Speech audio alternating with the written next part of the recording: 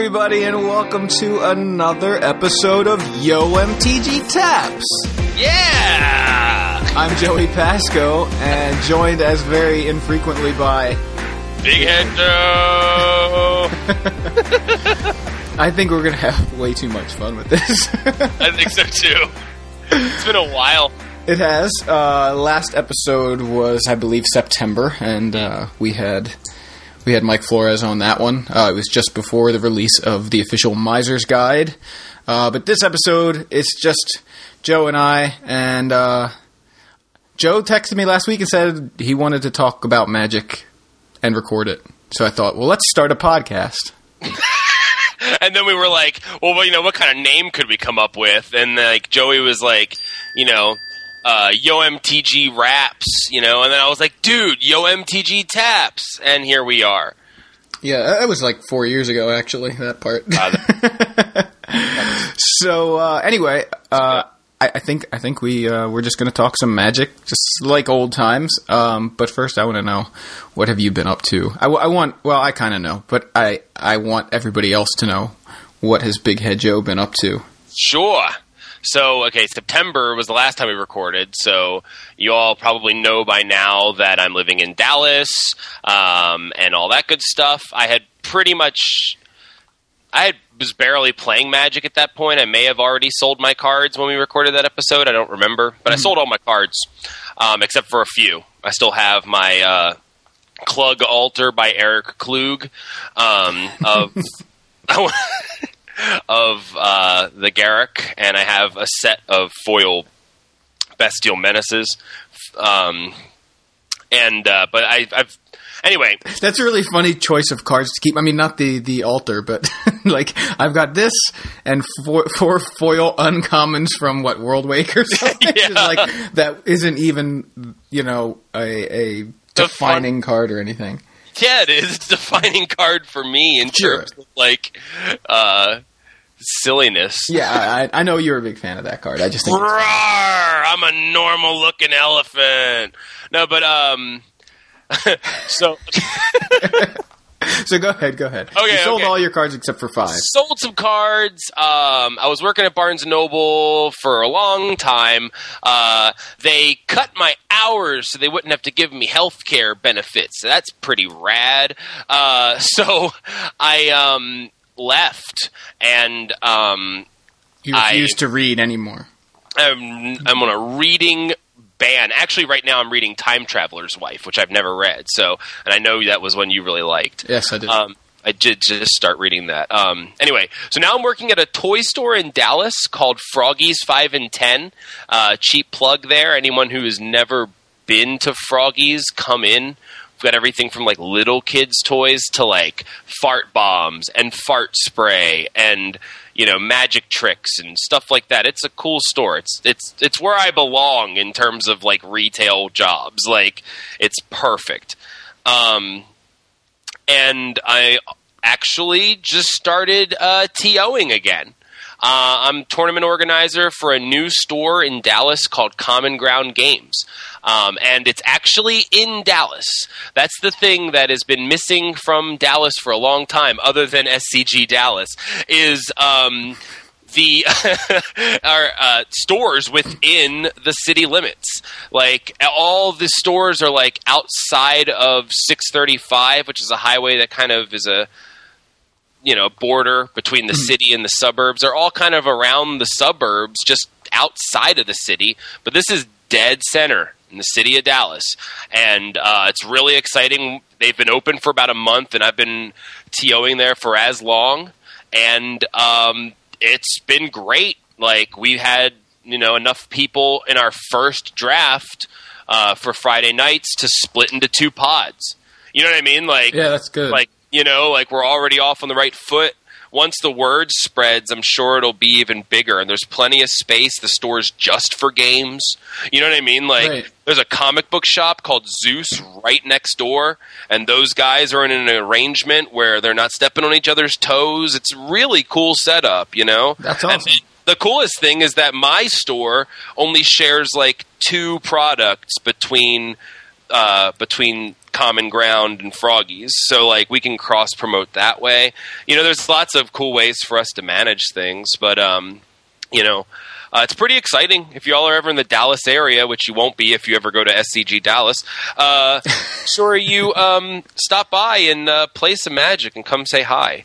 But anyway, it's called Common Ground Games. 2 cheap plugs to start the podcast. And another little tiny piece of news that I'd like to share with y'all. Hold on one second. He wants us to hold on. All right. That's the news. I hope this isn't visual. No, it was my cat climbing the air conditioning unit. That's the news? No, breaking news at this hour. My cat is climbing my air conditioner. My life is really exciting now. So me and my fiance Katie are getting married in November, and that's going to be awesome. We're getting married at Strokers in Dallas. It's a biker bar. And despite neither one of us drinking, or having motorcycles, but Katie is the marketing manager there, so she definitely is in with that place. And I may or may not be coming out to Ric Flair's entrance music, so. It's going to be pretty cool. Luchador masks have been ruled out, but that's okay. Okay, I was going to ask you about that. Yeah. What have you been up to? Well, I mean, I think, anybody that's listening is very likely to know what I've been up to. I've been, of course, being one third of the hosts of the In Contention podcast and then doing SCG Live occasionally. So you guys are all probably aware of that. What else? I don't know. Are you trying to get something out of me that I'm forgetting about? No.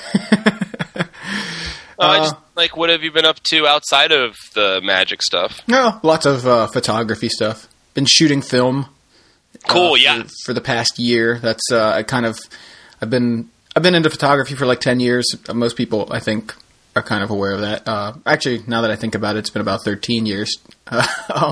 But I was always shooting digitally, or almost always shooting digitally, except for one little stint in 2003 or something where I shot film, but decided to try to go back to film again. And I actually am having more fun shooting black and white film and processing it in my kitchen than I ever have shooting digital. So that's so cool. And I actually got a lomography camera from my work as well, and I, oddly enough, bought some film the other day after discussing it with Joey, and I'm messing around with that now too, which is pretty cool. Yeah, let me know how that turns out, but we'll talk about that another time, probably not on a Magic podcast. Yeah, this is not a lomography podcast. No. This is a Magic podcast. 'Tis. So yeah, we're heading into summertime. I mean, I guess it's not officially summer for like another 10 days or something. I don't know. But always the summer brings the core set. So I think that's something we can talk about. Yeah. M14 stuff. Well, the funny thing is, I think, and I mentioned this on In Contention actually, was a couple weeks ago, I get a text from Joe saying, what was it? Is Grim... What was it, Grim Encore or Grim Return? Isn't Grim Return insane, or am I wrong, or is Grim Return insane? And I'm like, what's Grim Return? I was like, why am I reading Magic cards to you? So apparently you were just up on the spoilers. I just hadn't been looking for M14 spoilers at that point. This is like middle of May. And we've got kind of a ton of cards. I mean, the set comes out in about a month. I think, pre-release is like around the 10th of July, like the weekend closest to the 10th of July. Usually that's around when it comes out. 13th and 14th is the pre-release. Okay, there we go. July 19th. Okay, so there we go. Thank you for having the actual date. Man. We're like over a month away, and we've got, I'm looking at mythicspoiler.com, and there are 153 out of 249 cards listed here. I'm looking at gatheringmagic.com. Plug for both of those sites. Yeah. So what were you just reacting to a certain card? I was just reacting to the return of Shivan Dragon. Woo! They should really go back to the old artwork. That would be really interesting. Just random Melissa Benson, I believe, or was it Heather Hudson? I can't even remember. Oh wow, it's included in one of the M14 demo decks. That's really interesting. Yeah, I know they released a commercial the other day for the Duels of the Planeswalkers, and they kind of just incorporate Duels of the Planeswalkers with the core set kind of all the time. I didn't actually watch the commercial yet. I think it was yesterday they just released it. So, but I think that's where some people are getting some of the spoilers, like just quick screenshot kind of thing. Mm-hmm. So, but yeah, let's talk about Grim Return, because that was the card that you mentioned. So why don't you go ahead and talk about Grim Return? Yeah, so Grim Return, it's a rare, it's an instant, it's a black and 2. Mm-hmm. Choose target creature card in a graveyard that was put there from the battlefield this turn. Put that card onto the battlefield under your control. Now, am I losing my mind, or is that like ridiculous? Is that like better than Zombify? Better than like most of the like graveyard recursion that we've had in a long time? Well, Unburial Rites is pretty huge, and the fact that it's got flashback is kind of huge too. But even that one is like, what is it? Is that an instant? No, it's sorcery speed. It's a sorcery, and it's like 5 to cast or 4 to flashback, right? Right. This one's 3. I mean, like, especially in like maybe like a blue-black control deck that has lots of removal or counters. Well, it wouldn't work for a card that's countered. And then that's the one stipulation, is it has to be put to the graveyard that turn. Right. You know, but still, like, you know, someone plays some huge bomb and then you wipe the board and then Grim Return it or something. You know what I mean? Yeah. Like it just seems like a really, like, for the casting cost and for the instant speed, like it just, and for either graveyard, you know what I mean? It's just like, holy crap, like, seriously? Like, I just saw that card and I was like, huh? Like, yeah, sure. it's weird because like it's kind of it's an awesome card. You know, the effect that it has is obviously awesome. Instant speed, cheap way to reanimate something from either graveyard. Unburial Rites only targets your own graveyard, by the way. So that's another plus on the Grim Return side of things. But it's kind of it could be a significant hoop to jump through, I think. Yeah. Because you got to think, how did it go to the graveyard? Like, did you already have a bigger guy or a big guy that, you know, traded with it? Or did you, like, somehow kill it? So you're at a point where you're like, okay, I'm using some sort of removal. I mean, I'm not saying this is bad, but, you know, I'll Doomblade your guy and then Grim Return it. Like, that's cool. You use 2 cards. You did end up with killing theirs and getting one. Doomblade and Grim Return. Oh my! So you think mono black control is gonna be a thing again? not in a core set following Return to Ravnica block. Although I, certainly respect anybody who tries. Could it be time? It's always time. It's simultaneously always and never time for mono black control. But no. I think Grim Return is going to be really good. Depending on how your deck is able to jump through that hoop. You know, if you think like, okay, Supreme Verdict, and then I get any of their guys that just died, but that's 7 mana in the same turn. You know, it's a big effect. You look at it and it's 3 mana, but really the implied cost is going to be, you know, whatever. How did you get that guy to the graveyard? You know, that said, I guess there's, you know, we've got these decks like the Aristocrats in Standard right now that are sacrificing guys, to Cartel Aristocrat, etc. But the problem with that is they're usually sacrificing like little guys, Doomed Traveler or Spirit tokens, which this obviously doesn't work with at all. So you're rarely gonna get spend 3 mana to get back a Doomed Traveler. Right. Give me your Doomed Traveler. Haha, gotcha. So it seems like. There's even with, when you are able to kind of get around that hoop because your opponent decided to put a guy into the graveyard, it's likely that they're not sacrificing a very appealing creature to take with a Grim Return, because if it's that appealing, they would want to keep it. The other thing that came to mind, though, is in Modern with Evoke.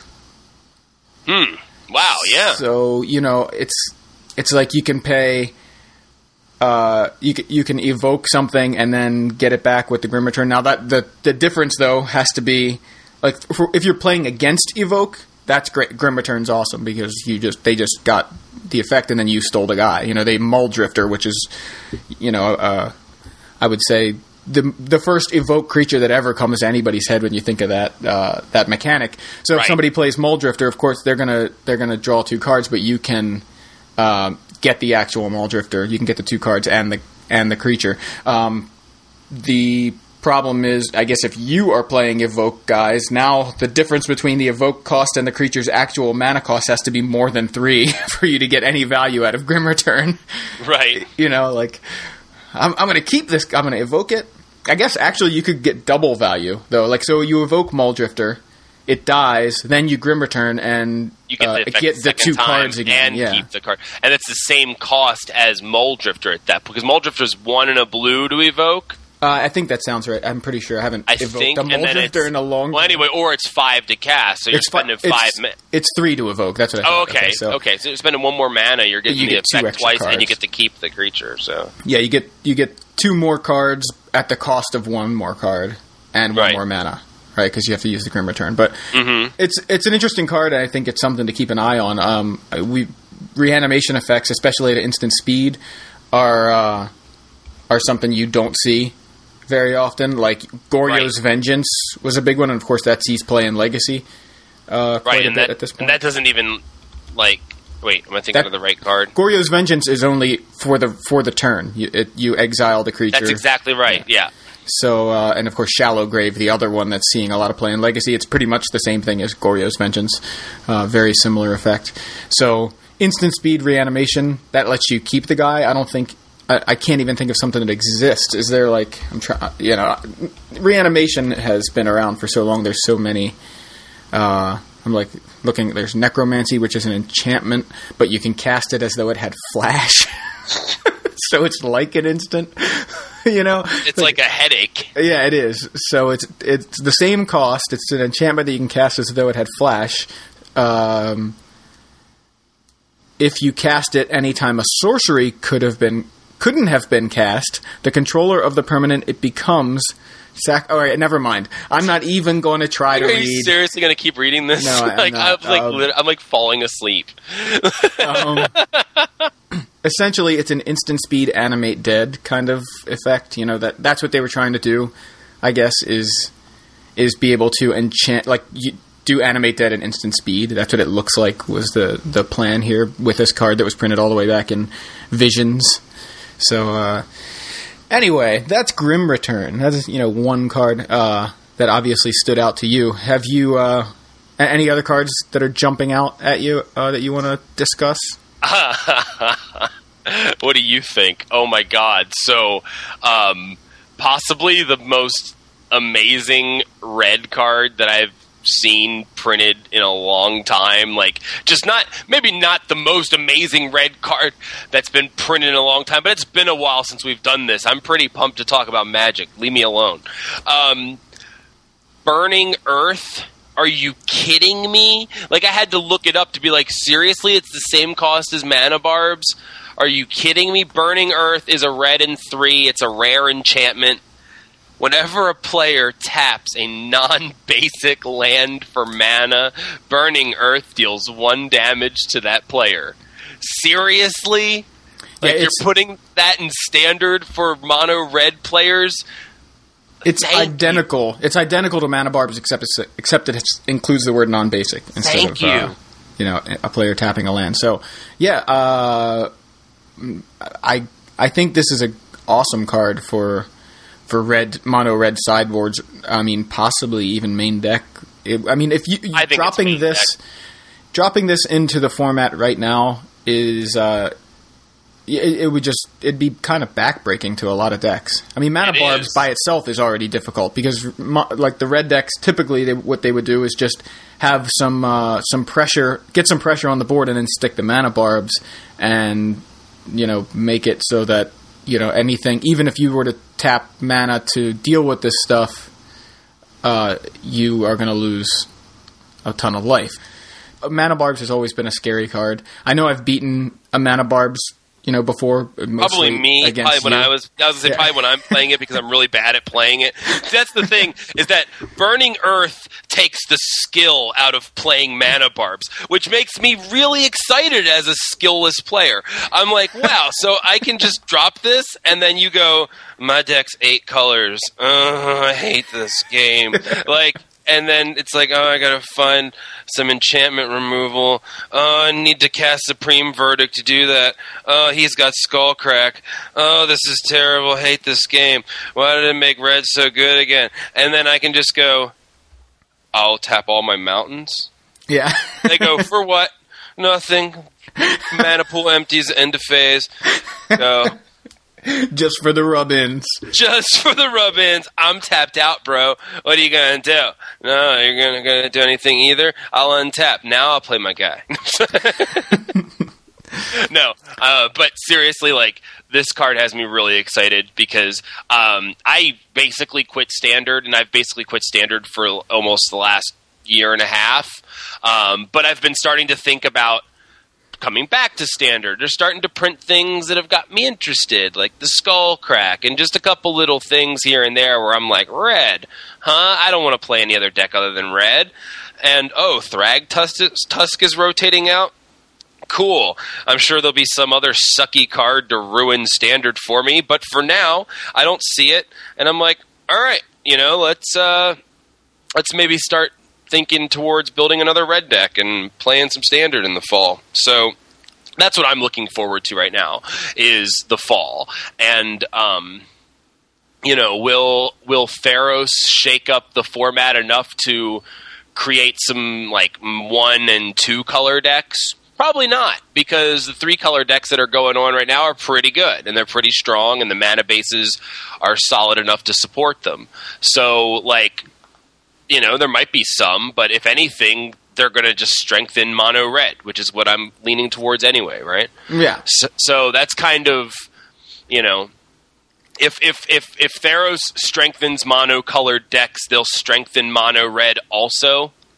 I see what you mean. Yeah. See what I'm saying? So I don't see that really happening. I see that being more like things staying kind of where they are in terms of mana bases, because the Shocklands are awesome. There's no two ways around that. The Shocklands are great, and they create great mana bases, and I'm happy to have them back, even if I'm a mono player. You know what I mean? Right. Well, the other thing is you get free shocks out of as a mono red player. I'm very happy for the Shocklands to be in the format. Yes. Just on the topic of mono red, what did you think of Awaken the Ancient? I think it's pretty cool. I don't know, So let's read that one real fast. Actually. Awaken the Ancient. I mean, it got me excited. And actually, when they first spoiled the card, my comment on Star City's Facebook was I just posted a video of the Partridge Family singing "I Think I Love You," but I just posted that video. So Awaken the Ancient is a rare. It's 3 red and 1. It's an enchantment, Enchant Mountain. Enchanted Mountain is a 7/7 red giant creature with haste. In case you're really bad at Magic, it's still a land. What do you mean? In case you're really bad? I mean, if you're gonna play the enchantment on a mountain you just played, okay, turn, that's exactly where I was gonna go. Yeah, so it's just in case you mess this up. You can't mess it up. Right, exactly. You can mess it up. You're like, all right, turn 4, mountain, tap out, Awaken the Ancient on my tapped mountain. And it's got haste. You go, end of turn, Doomblade, that wasn't Koth's ability, you idiot, I will untap. And so, yeah, oops. Because if you can tap out for Koth and then do that. Right. which I did the other day in a Modern tournament. Thank you. Playing mono red, I suppose. Playing mono red. I was running the tournaments. I didn't really want to play too long, but we did a tournament where you pay $5 and each player gets a pack of Modern Masters. See, that's awesome. Like, Isn't you get that the cool? tournament entry and you basically got the pack cheaper, like discounted pack. Like, that's awesome. I opened a Goyf. Oh my god. And I sold Yeah, it back to the you store would. that night for like $60. Like, I know I can get a better deal online or on eBay, but I don't care. I'd rather put it back into the local metagame. You know what I mean? Like, I'd rather keep it local. Is it? That's like at least the third Goyf you've opened.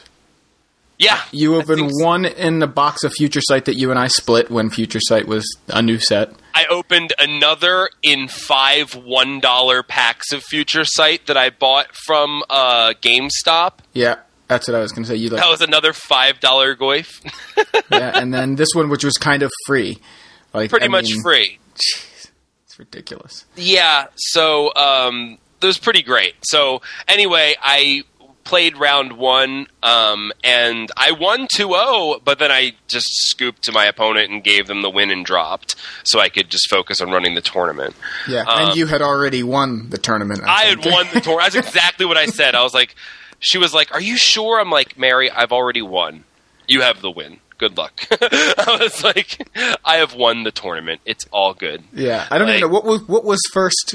Like, what was first prize in that tournament? I mean, it was More packs of Modern Masters. I guess, No, because I mean, it was such a good deal in terms of the thing, like in terms of like the Entering. participation prize. You know, that top 3 I think were like to get those limited edition deck boxes they were coming out with for Modern Masters. Something like that. It's an interesting thing that I've been kind of not battling the store owner Jameson with, but like, or over, but so here's the thing, and I want to pose this question to our listeners. If we still have, we probably might still have listeners. So I want to pose this question to y'all. Would you rather, if you were playing limited formats, would you rather have like a cheap entry fee and basically have a slim prize payout where you pay like maybe $20 for sealed instead of like 30 with prize support? Would you rather pay 20 for sealed and keep your sealed pool, or would you rather pay 30 and have like a top 4 or top 8 pack payout? Yeah, I mean, it's a more high risk, high reward question, right? What would you rather have? I mean, I'm usually more one to like, I enjoy the participation aspect of it rather than like trying to like win it all and get a whole lot of stuff. So I like when the prizes are more, when the winning is smaller, the winnings are smaller, but the participation prizes, I suppose, are bigger, just because that's what I'm there for, to play Magic, not necessarily to win at Magic. That's always nice. But yeah, and and it's funny because like at first my thinking on it was, well, people like to be paid out packs. You know what I mean? People like to be given something for their efforts. You know what I mean? But then again, like, doing that, like making the payout more top heavy, kind of makes things a little more competitive and makes people a little more competitive, is more the thing. And like makes people maybe take it a little more seriously than I personally enjoy, and worry too much about the standings and splits and all that. Like, that kind of stuff just drives me nuts. So like, I don't know, like when going into it, and even going into starting this paragraph that I'm saying, I was more into like the idea of payouts for like the top 4. But now that I think about it, I'm almost more for like spreading it out and making the entry fee cheaper, which is what I was arguing against in the past. yeah, I don't know. Like, 'cause I always feel like And you know what? Maybe that's not a bad thing. I was like, well, if you don't offer enough prizes for the top 4, you're not going to get a lot of really competitive players in your store. I don't know if that's necessarily a bad thing. I don't know. You know what I mean? It's one of those things where it's like, it's a dichotomy. It's a tough thing to call where you're like running the tournaments and you want people to show up and you want people to tell their friends and you want there to be a competitive environment, but you also want it to be fun. Yeah. Well, I think the real heart of the matter, I think, is that Magic is different things to different people, and it can be so many different things. Like, first, it's the first ever collectible card game, and the first word there, collectible. Some people are just getting the cards to hold on to. They're just collecting it. They don't even play the game. Then you've got people who want to play the game, and all they want to do is play at their kitchen table, or quote-unquote kitchen table, and kind of decide their own rules. We're going to start with 8 cards and draw 3 every turn and drop all our lands into play on turn 1. 8/3 speed mana! Yeah, that was an old one. That I don't know that anybody still does it. That is how we used to play. Way back in the 90s, not even the 90s, in 1995 when we first started playing, like the first month or 2 we were playing. I think that's how it was.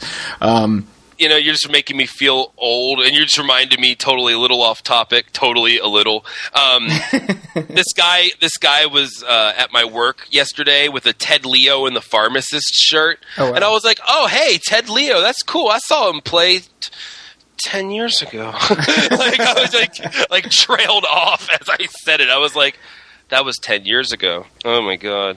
Yeah. Anyway, that happens a lot lately to me. I keep noticing. Anyway, we'll to stay on topic. So we'll get into being old for the rest of our lives. But for now, let's talk about Magic. Yes. So there's people that want to have their house rules, and some people that want to play formats like EDH, and some people that want to play very competitively. I obviously have always leaned towards playing the competitive decks. But at the same time, I've never cared that much about winning. I just wanted to play good decks. I don't know where that falls along the spectrum of things, because I don't know that I've encountered many people that are the same way, that approach the game that way. I mean, I could just totally be wrong, and I don't, a ton of people do, but I was always like, I want to look at the Pro Tour results. I want to look at the, all these, what are the best decks? That's what I want to be playing. But do I want to win? No, I just want to have fun. Like, it doesn't really make any sense. But the thing is, though, and cars immediately came to mind when you said that. It's like I like to drive fast, so I bought this busted car that doesn't really work for $50 at a garage sale. No, if you just like to drive fast cars, you buy yourself a decent fast car and you drive fast. You go, well, I love to do things, I love to drive, so I bought a car that doesn't work. Then you're gonna love driving very much after a while, because you're like, this car sucks. I need something that's going to function, that's going to take me from point A to point B being beating me for 17 years. And, you just want your car to function. And I guess there are different ideas of what functioning is, but not when you have a car. I guess it's, yeah. But I get the analogy, I think. I just have fun playing. But kind of on the topic of, we kind of touched on Modern Masters, and I know you brought up in our little show notes about, MTG7, which was the hashtag on Twitter yesterday. I believe it was yesterday, or it was what's today? Wednesday? It was yesterday or Monday. It was Monday. That's right. Monday. So Aaron Forsyth tweeted that they wanted that they were doing an offsite meeting. Wizards of the Coast guys were doing an offsite meeting, and they were planning out the next 7 years of Magic, and they wanted to know basically our thoughts. Everybody on Twitter, and just use the hashtag MTG7. So I'm sure tons of people came at it from tons of different angles. The only thing I think I I tweeted about was the storyline, because I think Evan Irwin tweeted about the storyline. He did, yeah. And I agreed with him, and that was really all that I was all that I put forth as far as my input. I think it's a shame that the Magic storyline has fallen by the wayside. It seems like I loved the storyline in the late 90s, reading about Gerard and the Weatherlight and Urza saga, like that whole Urza block.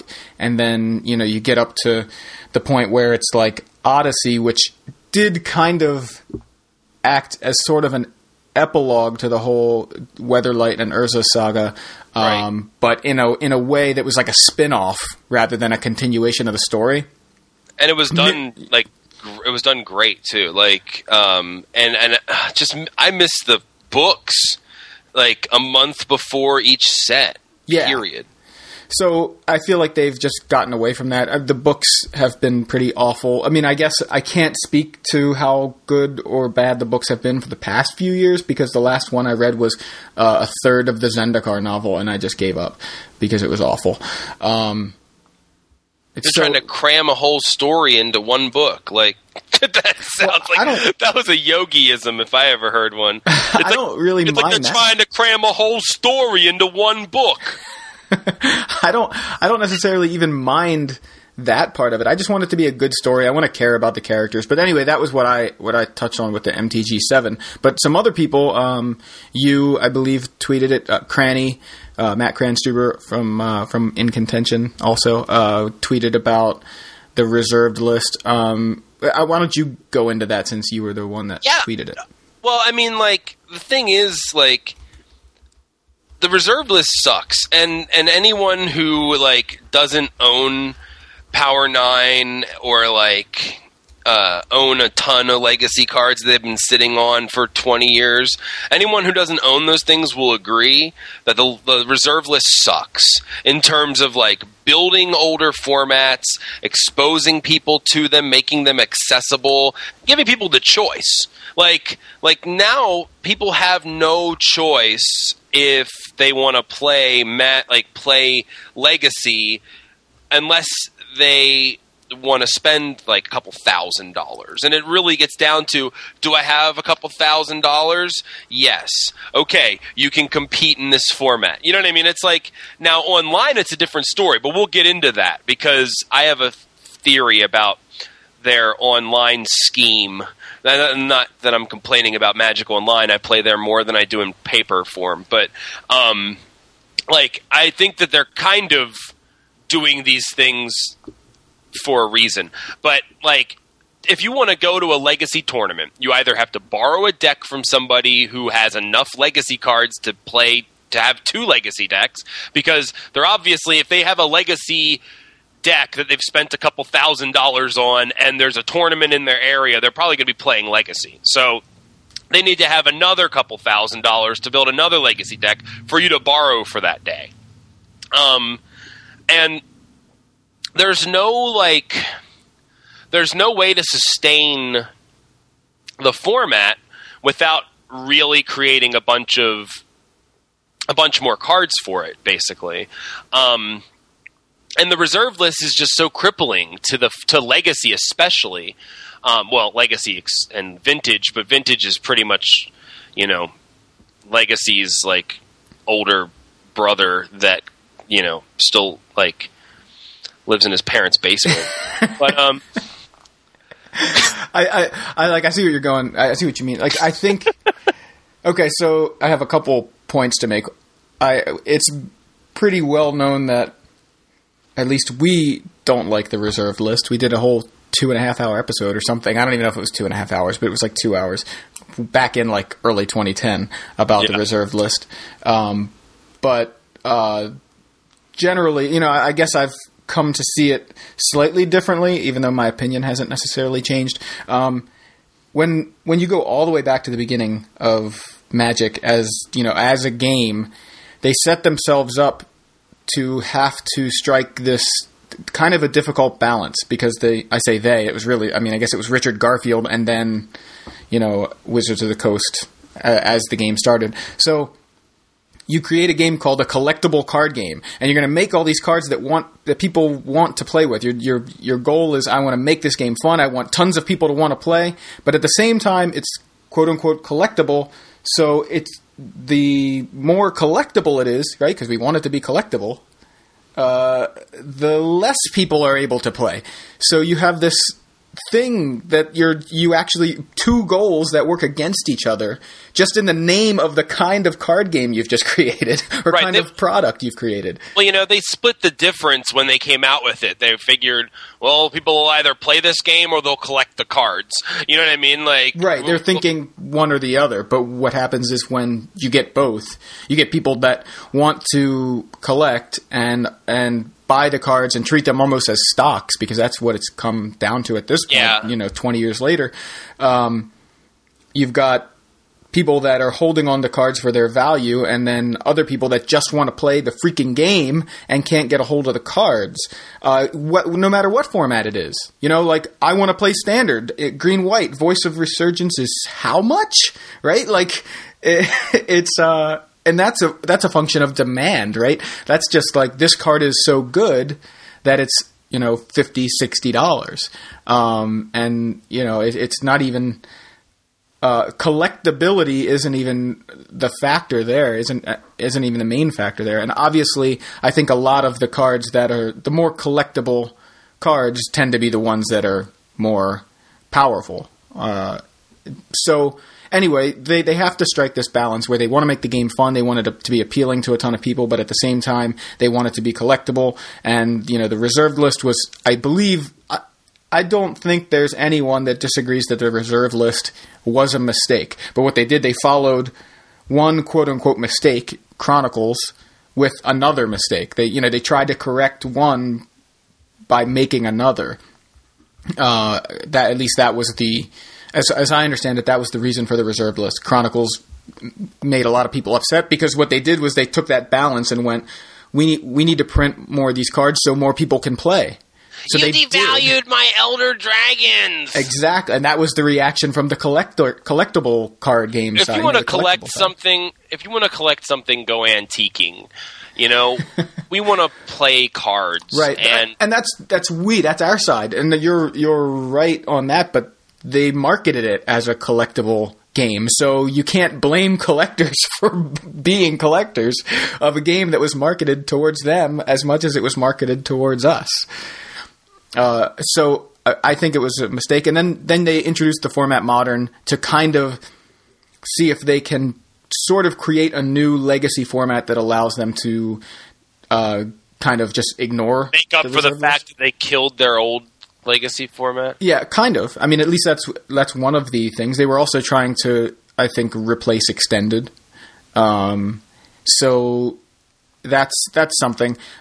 They released Modern Masters, which is in some ways another version of Chronicles, possibly doing it right this time, quote unquote right this time, where they're going to just make it a limited release. And what that seems at this point, we're not even a week into Modern Masters being available, the card prices don't seem to have been affected at all. So, I guess I don't know what it depends on what exactly their goal is, because they're putting more cards into the format. So I guess that means more people have access to these cards that otherwise wouldn't, and they're doing it at the same time as they are keeping the price. They're maintaining the value of the cards. I don't think many, if at all, I don't think any prices have really dropped. Maintaining the value of our cards by destroying MSRP. But that's another story, because the cards. Go ahead. See, I feel like released Modern Masters is a little too generous. See, I feel like Wizards distribution centers must have an enlarged prostate, because when I think of released, I think of urinating, right? And just to try to keep this as clean as possible, right? So I think of released. So I think of if they it's oh, you really got to go. Here it is, Modern Masters. No. It was modern. It's not coming out. Like, come on. Like, running water. No! Like, it just won't, like, so Modern Masters kind of trickled out a little bit. But it hasn't been fully released, I don't feel. Or maybe there just wasn't much there to release to start with. It's because they didn't print it. They're like, yeah, we'll show you guys. Yeah, like, I don't know. It makes me mad. Like, everyone's like, oh, Star City Games. And by the way, we don't even know if this podcast is going to be on Star City Games, so I'm defending them because I feel it's right. You know, like, oh, Star City Games, you're jacking the price of Modern Masters up. It's like, we're the biggest card store in the world, and they gave us 12 boxes. What do you expect us to do? You know what I mean? Like, they were like, here's your Modern Masters. We got this little guy to carry it over for you. I'm 5. Here are your 12 boxes. You know, like he carried those 50 miles and didn't get tired. This is your entire stock. Like, and it's like, hold on. But there are 3,000 freaking people that want it right now. It's like, there are these 12 boxes they could pick from if you get to 8 of them together, and then you have 8 times as many people, and you can each draft once. It's like, if you want to put a set out, dude, put it out. Like, don't be like, we've got this set. It's called Modern Masters. It's the coolest draft format we've ever come up with. Only 3 of you get to use it.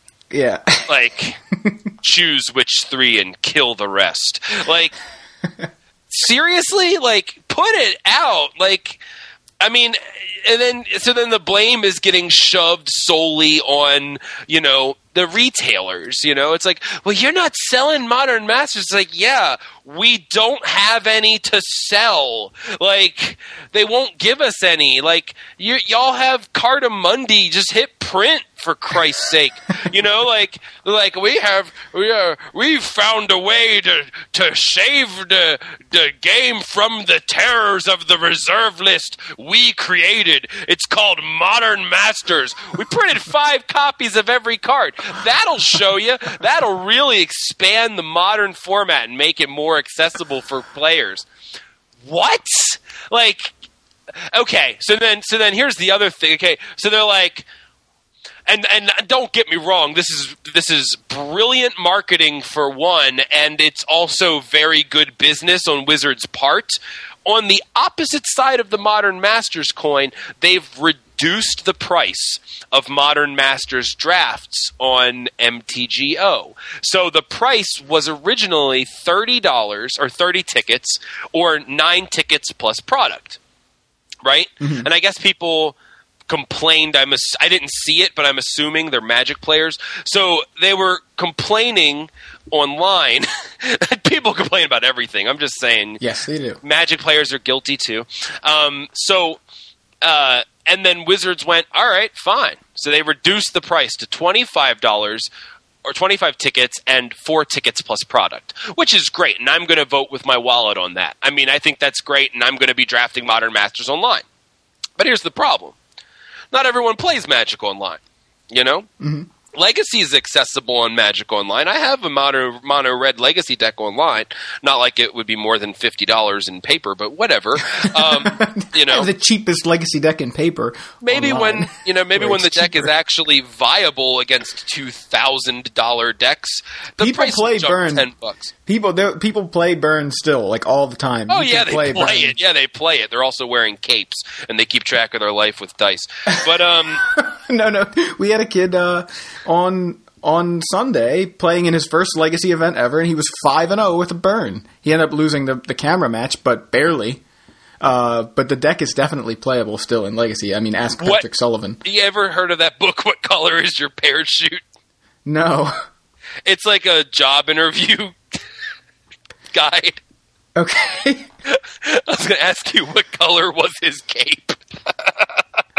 No, he wasn't wearing a cape. Hey, I know. I'm just kidding. Look at like Patrick Sullivan is. I play mono red in every format, and I have no capes, and I keep my life total with pen and paper. Okay, but it's just it's how people perceive mono red players. I know. Can't deny it. My point was mono red Burn is definitely playable in Legacy. That's all. It's playable. You can sleeve it up and it's playable, and it can win in Legacy. It doesn't. It depends. Anyway, go on with mono your point. white slivers is playable in Legacy, but a mono white deck made the finals of Legacy the other day. Slivers? No, it wasn't slivers. Anyway. So Legacy is there's no reserve list on Magic Online. Legacy is accessible and affordable for the most part, or way more than it is in paper. Modern Masters is way more available, unlimited availability for the month you're going to be able to draft it online, and it's way cheaper than even buying it in person now. So, they're really smart. They want to get people on Magic Online, and, I'm already there, so it's all good. But, I really feel like, or it leads me to question, are they kind of, to the detriment of paper Magic, pushing Magic Online kind of, through these other channels? Or through, making things scarce in paper?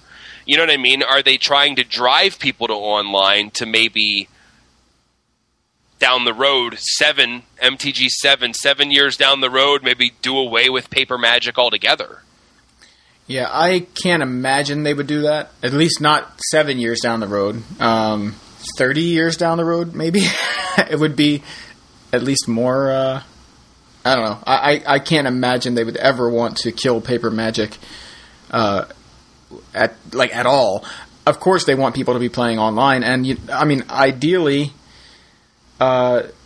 well, for them, obviously, if they can create a product, and I don't mean card set wise, I mean the interface and the how good is Magic Online as a product itself that that is stable and works well, and because there's a lot of issues that I hear about with Magic Online. In fact, PT queues crashing and things like that. That's awful.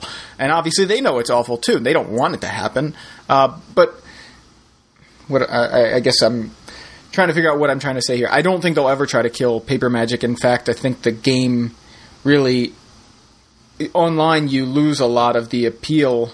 Part of the fun of playing Magic is to interact with people. You're hanging out with your friends, or new friends. You're making new friends or new acquaintances, and you get to hang out with actual people rather than just sitting online playing against R734964 random screen name. Right. Somebody right. bashed the keyboard. I don't know. It just isn't that part of it isn't there, and I realize, for me, that's a huge part of it. I tried to get into online. There's a number of issues that I had with it. Primarily the fact that I had to have two collections. That's something that I couldn't reconcile for 10 years when I guess it was 8 years, Magic Online was around, and I didn't even touch it because I was I don't want to have two collections. Then I decided, you know what, I can do this. I'm gonna go ahead and do it, and then I did it, and I hated it because I was sitting there playing with my computer and not with my friends. Right. I didn't really enjoy it, so I found that it wasn't a matter of I hate this. It was okay, I'm doing this, and then 2 weeks would go by, and I'd be I haven't even turned on Magic Online. I haven't even played it. I bought this deck. Now the deck isn't even viable. I need to buy more cards to modify it to keep it up with the metagame. Oh, a new set comes out in 2 weeks. I'm going to need to buy those cards too. This sucks. I need to buy these in regular and in paper and online, and it didn't draw me to it. I didn't like it anywhere near as much as I enjoy meeting up with people in person to play Magic. So sure. I don't think they'll ever kill that, but I think that they want to make it appealing still. So yeah, like you said, unlimited for the month that it's available. You can get on there and get Modern Masters as much as draft it as much as you want. Right, and I think that's cool. I know I'm not denying that that's a really cool thing, but and I'm not exactly saying. I'm just giving a what if scenario. I don't think that maybe that's a super secret plot or anything. Right. Or at least if it was, it's not anymore. But, more and more, I mean, it just seems like things are being pushed online. And that's not just Magic, that's everything. And I'm not exactly for that happening. Mm-hmm. But, like the Xbox One, to get into something that's going to make Noyan shake his fist at his computer. Like the Xbox One, it checks if you're online every 24 hours. And if you're not online, you can't access your games until you reestablish a connection. And it's just weird the way things are going that way. Yeah. But anyway, my point of all this, I could go rant, but if they want to sustain paper Magic, and especially older formats, it's easy to sustain Standard, just put out a new set every couple months like they do, Mm-hmm. But if they want to sustain older formats, they've got to do something about it. They've got to do away with the reserve list. They've got to, do something, Yeah, make those collectors upset. We won't play your game that we don't play anymore. You know what I mean?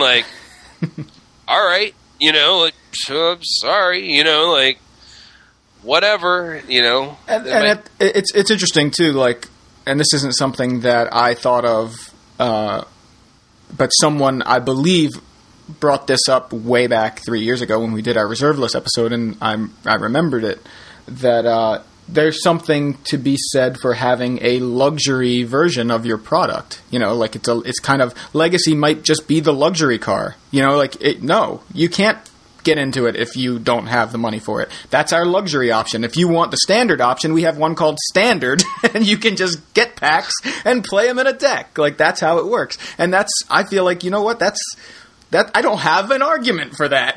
No, you're right, and that's actually a pretty decent point. But again, then forget about the Legacy talk. Let Legacy be what it is, as it is. If you're gonna try to put out a set that sustains and expands the audience for Modern, put it out. Yeah. Release it. Don't just go, here it is. Here is your meal, sir. This is a pea. Enjoy your pea. You know what I mean? So you've brought up two different kinds of pea in the discussion of Modern Masters. And I didn't even mean that to connect. I didn't even mean for that.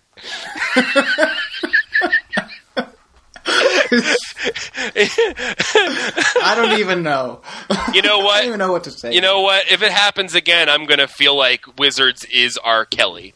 But, So, no, I totally agree with you. I feel like Modern Masters as an idea if the idea of it was, let's put more cards out there and get more, make these cards more available. And by available, what does that mean? Is not seeing anyone.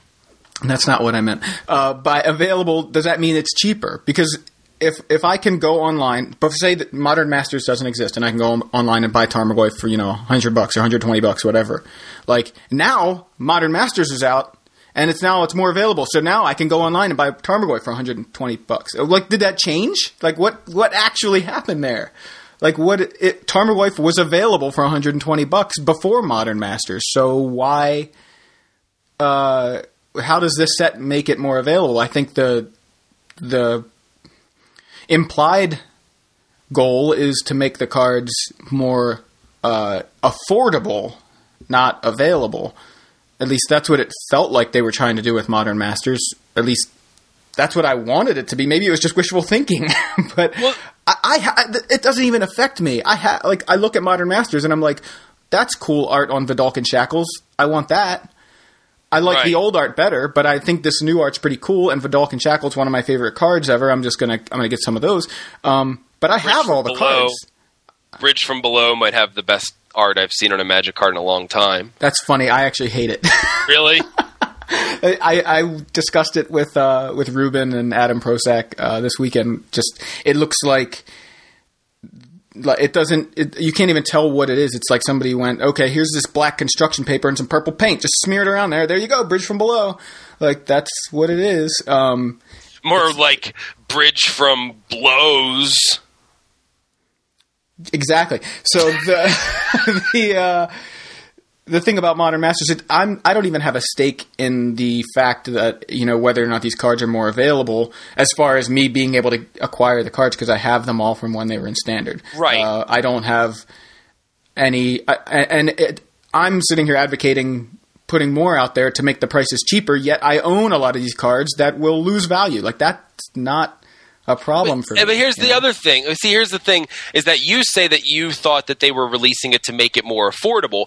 I think they were releasing Modern Masters to have this cool set people could draft that by default would also make the cards more affordable, but you can't even do that because there's not enough of it to draft. Yeah. That's the thing, is it's like you... all of the implied goals of this set haven't been met because there aren't cards to draft because there isn't any product. The cards aren't cheaper because there isn't any product. The cards aren't more accessible because there isn't any product. Yeah. It's like we're releasing a foil set of Power 9. Wow. That goes against the reserve list. No, it doesn't, because we're putting 0 of them out. But you said you're releasing it. Yeah, we did. Look at Look at the artwork. Doesn't it look cool? Yeah. Where can I get some? You can't. It doesn't exist. We didn't put it out. But you said you're putting it out. But we don't have it. But I want a set. Well, that's too bad. You just have to not have it. You just look at the art. Look, it's online. You can buy the art. So obviously, there's a huge Modern Masters event coming up. One, like they I think announced it the same day they announced the set. The set itself back, I think, one of the I guess it was Pro Tour Return to Ravnica, I'm pretty sure. Sometime late last year when they announced Modern Masters. But Grand Prix Vegas coming up, potentially at this point has there's a possibility that this is going to be the largest Magic tournament ever. And there's obviously everybody that enters is going to be able to play. And I mean, so that's going to be, that seems like a pretty big deal. I'm not necessarily presenting this as an argument or anything. I'm just saying if they don't want Magic to be gambling, how come the only place you can play Modern Masters is in Las Vegas? I don't think the gambling part has anything to do with it, but I just wanted to mention it because that's something that's big that's coming up, and I think if for some reason, if you haven't, obviously everybody's heard about it, and if you hadn't heard about it, you are not listening to us.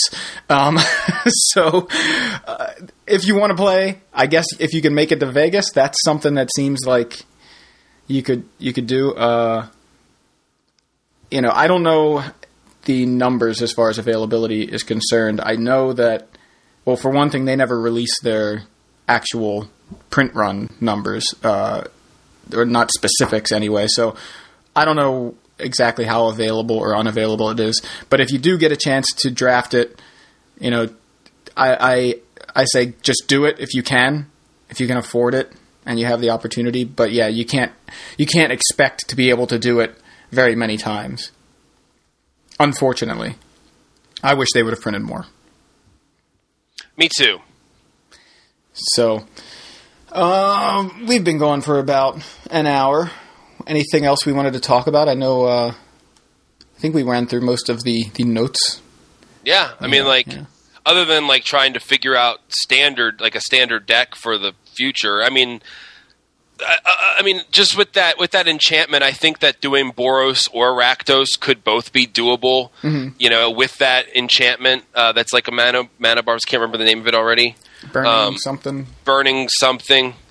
Hold on, I have it. I have the page up here. Burning Earth. That's it. Yeah. So, but that's whatever. We'll see what happens in the future. But I think that Boros or Rakdos could be doable with it. Mm-hmm. Because, sorry, I'm completely thrown off. I got a text that just totally threw me off. Okay. Sorry. Okay. Cool. So, anything else you want to talk about? No, I think the thing about Burning Earth, though, you have to keep in mind in those kind of decks is that it costs 4, which is like the top of your curve. Which is why Awaken the Ancients doesn't seem that viable to me. Right. Because you need 5 for it to really be useful, and by then, hopefully, your opponent's dead. Right. You know what I mean? I think 2 Burning Earth at the top of your curve is a good thing for any red deck. But I'm saying if you got to cast spells after that, they're going to take a lot more damage than you. Right. If you're playing Boros or Rakdos. But anyway. Yeah, I think, if you can get off to a quick start, which is obviously the goal of the deck, then follow up with Burning Earth while still having some pressure on the table. And if you're able to just get them down reasonably low, anything they do to try to deal with your threats or to just get back into the game is going to cost them a lot of life. And then, if they're not already in burn range, you're severely going to choke them, out of their mana. They can't cast the spells they want. I can tap 5 for Thragtusk, but I lose 4 before I gain 5 or something like that. It's not nearly as appealing, especially if you're at 4, so I think it's something that could be considered in those style decks. We'll see what actually happens. We've got just over a month before that's legal in Standard. Quickly, what did you think of the new Legend rule stuff? Because we haven't talked about it. We kind of saw it coming for a while, right? It's not really that big of a surprise. Kind of knew they were going to do something along those lines. I had no idea. I was kind of surprised. I was like, no. Really? I don't know why I thought that. I can't remember what. I figured that's what was going to happen. Because they had been talking about doing something with it for a little while. Legend rule is kind of something we wish we could change. And I was like, well, they're probably going to change it then at some point. Because if it's not the reserve list, they feel like they can change it at will. It's fine. Yeah. You get a Planeswalker, you get a Planeswalker, everyone gets a Planeswalker. It's Oprah. It's an Oprah syndrome. But it's cool. I think it's fine. I don't... So you don't... Yeah, I just was curious if you had any thoughts that were wildly one direction or another, I think pretty much the same as me. We'll see what happens. I think it's interesting. I'm kind of waiting to see how it works, how things play out. Right. That's it makes Hero's Demise a little more useful. Because you can't use your legendary creature to kill their legendary creature anymore. So Hero's Demise kills legendary creatures. So sure. There's something. There it is. It's in Modern. Not in Modern Masters, I don't think. Right. But it's in Modern. Just as a reminder, since we used to do this, and why not, upcoming events, we have Grand Prix Houston, which is Return to Ravnica Block Sealed this weekend. But if you're more of a constructed vent like we are, or at least like I am, Star City is in Columbus this weekend, the Star City Open Series. And that's going to be pretty cool. I know Ruben is going to be there. I don't know if he's playing or he's doing the sideboard. I think he's doing the sideboard coverage. I think Matt Kranstuber will also be there, my other 2 co-hosts of the In Contention podcast.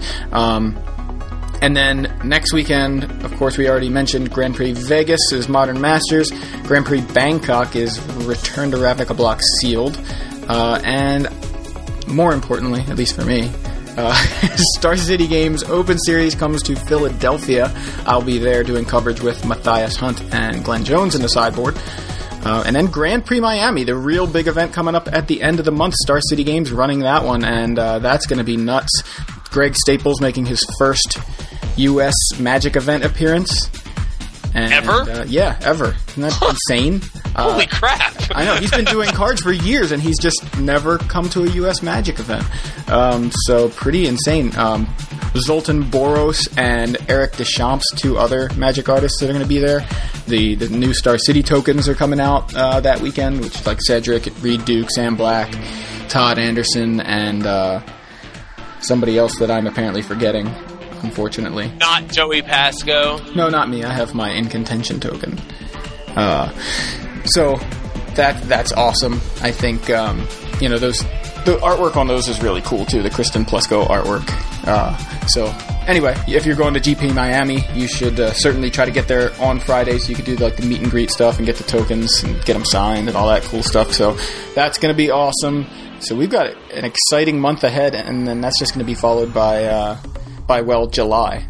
I got which has like the core set, you know. July's got some stuff happening. Yeah. I got invited to Grand Prix Houston because one of our players is going down there. Yeah. And I was like, yeah, that'd be great and all if I don't want to have a second anniversary because my 1 year anniversary is this Saturday. I was like, hey, that'd be a great. Hey, baby, happy anniversary! I'm going to Houston to play Magic. I'd be like, yeah, well, don't come back. You know, like. I was like, yeah, that could be the absolute worst possible weekend for the Grand Prix to be. Yeah. So that event is coming up. And then upcoming events for me, next Friday, the 21st, I will be in Baltimore to watch Japan Droids play at the Auto Bar, followed by the Best in the Ring of Honor's Best in the World 2013 pay-per-view, which I'll be in the second row for. And Sunday's Ring of Honor TV tapings, which I'll also be in the second row for. So those upcoming events are pretty exciting, too.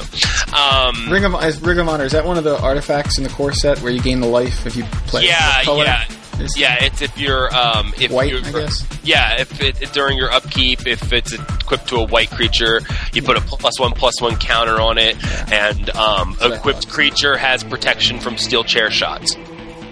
Got it. Well then, because we have no idea when the next time will be, until next time, we are Yo MTG Taps. Stop bitching, start brewing. We are